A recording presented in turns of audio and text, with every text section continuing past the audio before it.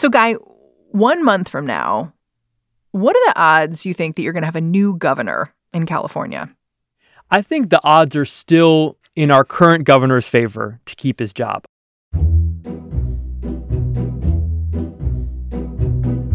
But at this point, the recall race is a whole lot closer than I think we ever thought it would be. Guy Marzorati covers politics for public radio station KQED. Closer than Gavin Newsom would like. Certainly closer than Gavin Newsom would like. As some of his supporters put it, like too close. It's gotten too close for comfort.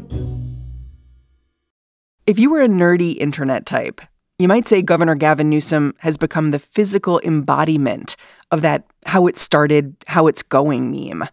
That's because a little over a year ago, the headlines about the governor were glowing. The LA Times editorial board declared Newsom the leader California needs.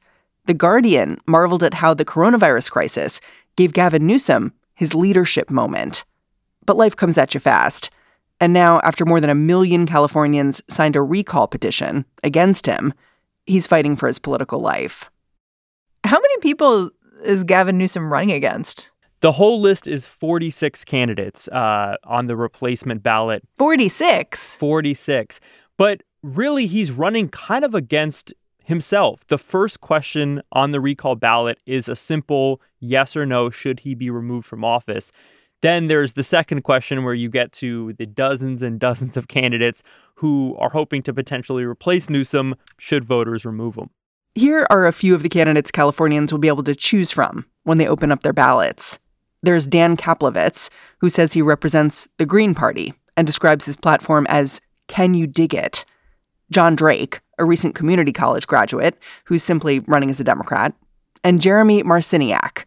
In the official voter guides, instead of spelling out his political philosophy, he tells voters to search YouTube to learn more about him. Okay. And by the way, those are the candidates that have gotten no traction. That doesn't mean that the kind of circus atmosphere is limited to the bottom of the ballot. One of the leading contenders in the recall race was subpoenaed on stage at a debate this week. That doesn't really give me a lot of confidence in what's going on here. How are Californians feeling about this right now? I think largely Californians are just waking up to the fact that there even is an election happening right now. This is despite the fact that everyone has received a ballot in the mail. And we found just, from listeners who call into our shows, just tremendous amount of confusion on how the recall process actually works. And I think that's how a lot of voters are feeling right now, confused. Today on the show, will all this confusion add up to a change in leadership for the Golden State? And if it does, who's going to be running things? I'm Mary Harris. You're listening to What Next? Stick around. This episode is brought to you by Discover. When it comes to your finances, Discover wants you to know they are the credit card that is always there for you. With 24/7 U.S.-based live customer service, everyone has the option to talk to a real person anytime, day or night. Yep, that means no more waiting for, quote, normal business hours just to get a hold of someone. We are talking real service from real people whenever you need it. Get the customer service you deserve with Discover. Limitations apply. See terms at discover.com/creditcard. There are actually 19 states where a governor can be recalled by the voters themselves. But in California, it is easier than almost anywhere else to get a recall started. Advocates need just 12% of the raw number of voters in the previous election from at least 5 counties to sign onto a petition, and that triggers an election. But even though it's pretty easy to do compared to other states, it's not a small task. More than 50 recalls have been initiated in California. But this is only the second time a recall has come to a vote. You're talking about a massive state. Even, getting the 1.5 million signatures is hard. And even in this campaign, without a 4-month extension that this recall campaign got from a judge back in November, there's no way they would have been able to collect that many signatures in time. So, California has a low bar compared to the rest of the country. But historically, it's been rare having a recall go before a governor. I think you could make an argument that might change in this era of hyper-partisanship. You could result in a situation where anytime there's a Democratic governor under these current circumstances going forward, they might face a recall challenge like this. And we should note that the pandemic sort of ended up benefiting this recall effort in a couple of different ways. There was the fact that a judge gave more time for folks to gather signatures because of the pandemic. And then that extension of the deadline happened at the exact same time that some Democrats had begun to question Gavin Newsom's leadership. It was the middle of COVID. There was a wave going on, and folks just felt like, what's he doing? Like, where is this at? This was the winter. And so it's interesting because this really was not a fluke. I don't know. What would you call it? Well, I think you hit the nail on the head, which is that everything kind of came together all at once for the recall campaign, right? They got that extension from a judge in November. That same day is when Newsom went and had his dinner at the French Laundry restaurant that became really the symbol of this recall campaign. Tonight, a Fox 11 exclusive. We've obtained this photo of Governor Gavin Newsom dining at the luxurious French Laundry restaurant in Napa. The photo appears to show the dinner being mostly indoors, with sliding glass doors opened up for air. This governor who had been urging Californians to stay at home, to not gather with folks outside of their household, doing exactly that, going out to this super fancy restaurant in Napa Valley, gathering with other people, having a meal. That came right as the pandemic started to get a lot worse in California. You know, the winter was the worst months of it here. And so all of that kind of came together to light a fuse and I think really activate voters who already might have not liked Newsom. They might have voted against him in 2018. They might have planned to vote against him in 2022. But all of those things combined kind of lit that fuse and activated them to say, okay, I'm not just going to sit at home and continue to dislike Newsom and wait for the next election. I'm going to go out and sign this recall petition. I wonder if a few months later, you've spoken to any voters who regret signing on to the recall effort. Like they signed on kind of in like a fit of pique against the governor. And now they're like, well, I didn't want this, though. There's actually an opportunity for voters to change their mind built into the recall process, and very few actually did. There was a month in which voters who signed the petition could go and take their names off of it, and only a handful in each county actually did that. I think that speaks to both the fact that this was largely driven by people who didn't like Newsom going into the recall process. And I think, you know, there might have been voters, even Democratic voters, who things like school closures and business shutdowns kind of forever have turned their back on the governor. This sentiment is what has Newsom and his camp worried. Although the governor's approval rating in the state is in the 50s, the momentum is on the pro-recall side. In state polling, the no vote is only 4 points ahead of the yes vote to recall. That's within the margin of error. Combine that with a pretty convoluted voting process, and you have a recipe for an upset. It's funny, the last time we spoke, the recall against Governor Gavin Newsom had just gotten its start. Democrats were still like a little stunned, it seemed to me, that it was moving forward. But you, on your Twitter timeline, you shared this tweet that basically said, hot vac summer has turned out more like explaining the recall to acquaintances who didn't know the recall system was designed like that summer. Yes, that tweet really hit for me. That's been my life in the past couple of weeks. Just, you know, family, friends asking about what is happening, when is the election, how does this all work? Yeah, it's definitely, you know, not the summer I would have imagined. Everyone's being mailed a ballot, is that right? That's right. So voting is actually going on right now.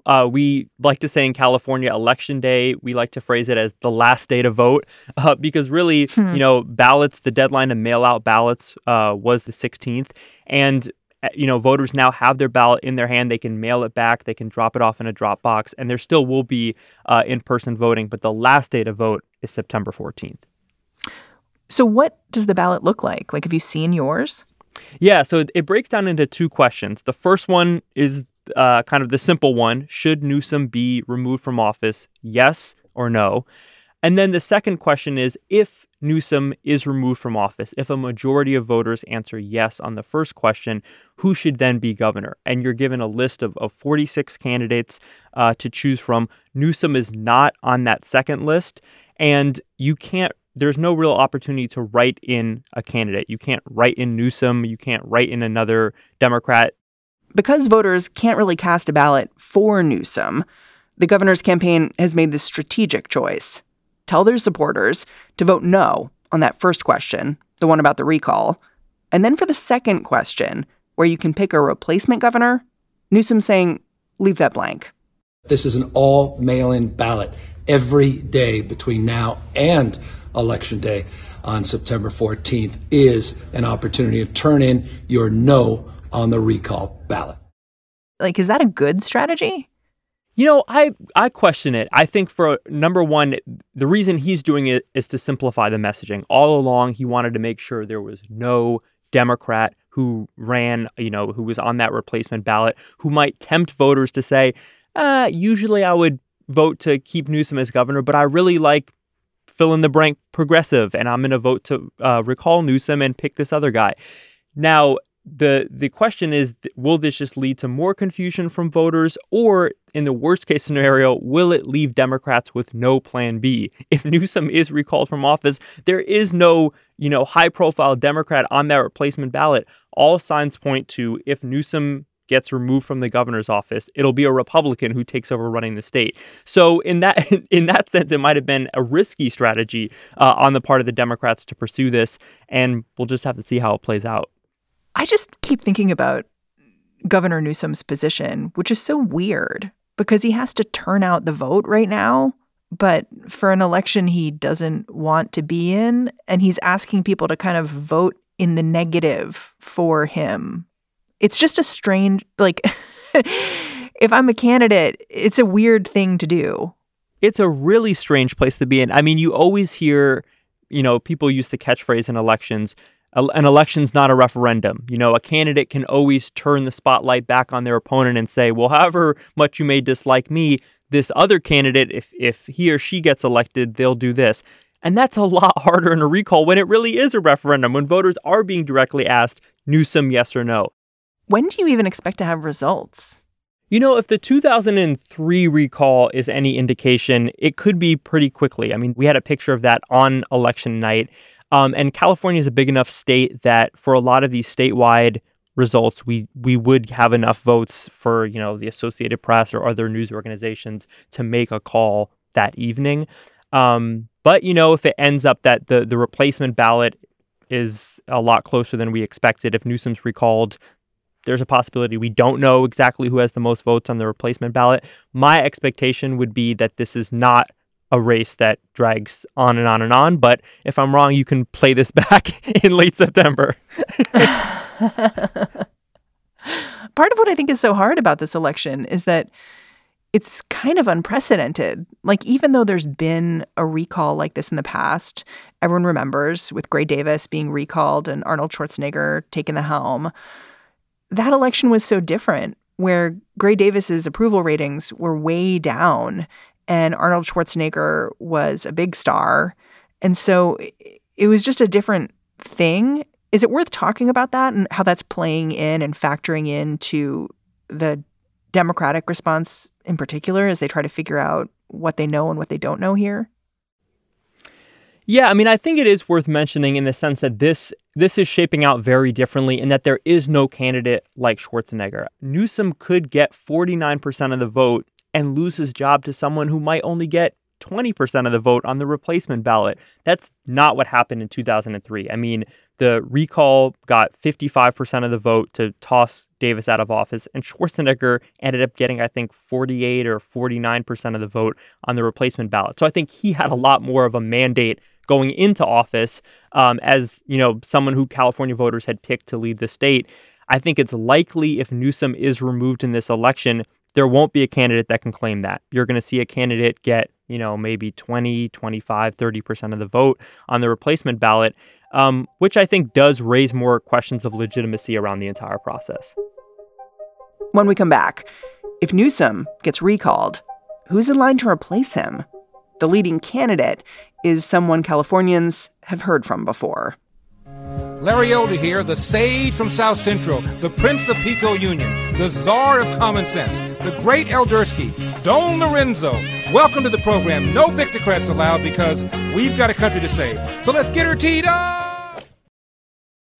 When you need mealtime inspiration, it's worth shopping Kroger, where you'll find over 30,000 mouth-watering choices that excite your inner foodie. And no matter what tasty choice you make, you'll enjoy our everyday low prices, plus extra ways to save, like digital coupons worth over $600 each week. You can also save up to $1 off per gallon at the pump with fuel points. More savings and more inspiring flavors make shopping Kroger worth it every time. Kroger, fresh for everyone. Fuel restrictions apply. Let's talk about the people who are running against Gavin Newsom. My understanding is that neither the Democrats or the Republicans are endorsing a candidate, which is interesting because it creates this vast field with a lot of people vying for attention. My understanding is there was a debate over the last week. So what does that even sound like when there are so many people running here? Well, it's strange because, there haven't been endorsements, as you said. The Republican Party felt like, let's not anoint any specific candidate. Let's let every candidate bring kind of their constituency to the first question. And so the field has kind of stayed wide open. There have been a few debates. Larry Elder, who's been the leading candidate, a Republican, hasn't showed up to any of the debates. And I think he feels like at this point, he's led every poll. He might feel like, I don't need to interact with the other candidates at this point. Larry Elder is a longtime libertarian talk radio host from Los Angeles. He's known for inflammatory rhetoric about everything from reproductive rights to race. Elder is Black, by the way, calls himself the sage from South Central. But here's an example of how he's spoken about slavery, for instance, on his show just this year. And think about this. Of the estimated 12 million blacks that were sold to European slavers and taken to the so-called New World, less than 5% went to the colonies or what became America. The rest of them went to the Caribbean, Central America, Mexico, or South America. Which country saw them thrive more? There are now 40 million blacks living in America. It's important to note, frontrunner is a loose term for Larry Elder's position here. He's polling at only 19% of likely recall voters. But should Newsom lose the referendum, 19% would be enough to hand Elder the governorship. It's kind of been a static field since Elder got in. He had kind of a remarkable rise the moment he got in the race, kind of skyrocketed to the top. And he's gotten a lot of support from kind of grassroots Republican voters. I saw a figure that was fascinating that he's only been in the race, I think, 3 or 4 weeks. He's already gotten more small dollar donations, so under $100, than the last 3 Republicans who have run for governor in California combined. So he's definitely has the grassroots Republican energy at this point.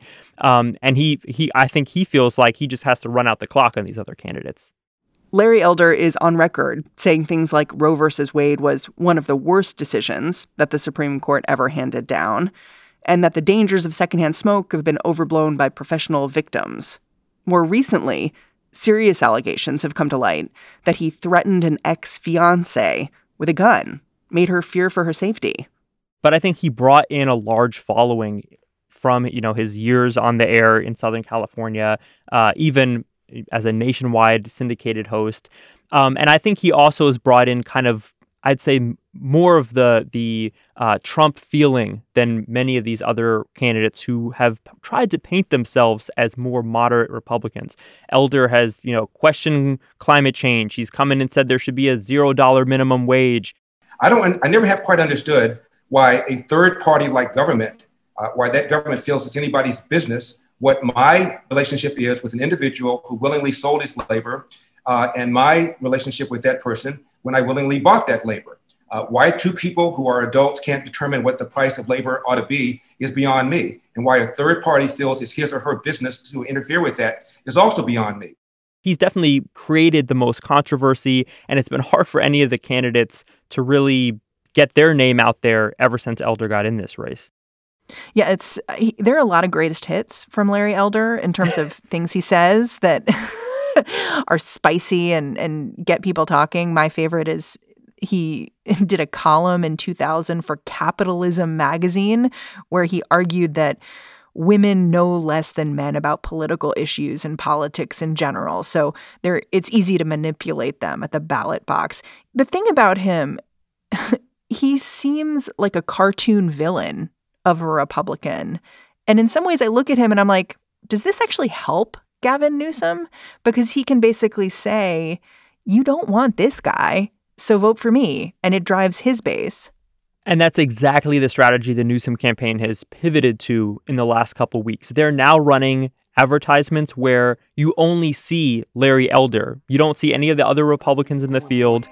The top Republican candidate, he peddled deadly conspiracy theories and would eliminate vaccine mandates on day one, threatening school closures and our recovery.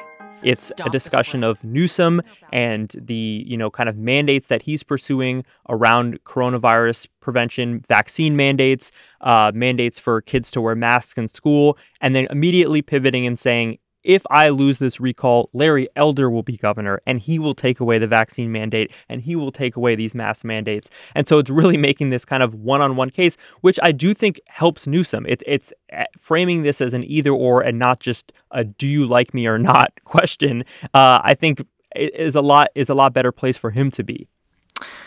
I mean, if someone does end up beating Gavin Newsom, they'll be up for re-election in just a year, right?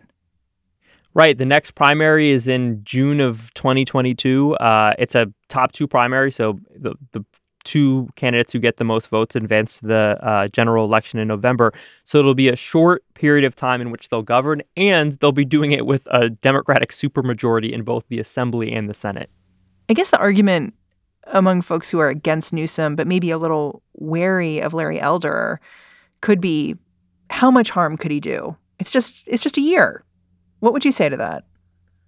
Well, I would say we've seen over the past year the amount that a governor can do just with executive power. I mean, through large stretches of the pandemic, the legislature was literally not in session, and Newsom was kind of running the state's pandemic response solo. And the governor of California does have an incredible sway, not only in, the regular state budget process, but also in the appointees and the agencies and, from the public health director to the Board of Education to folks who make decisions on criminal justice and water. And then there's the big wild card, which is the Senate seat, currently held by Senator Dianne Feinstein, who, if she, for one reason or another cannot hold that seat, the governor of California would pick the replacement. And I think that's kind of the last argument you hear from Democrats, which is, Larry Elder would be picking the state's next U.S. senator if he's the governor. So what's your strategy for the next month?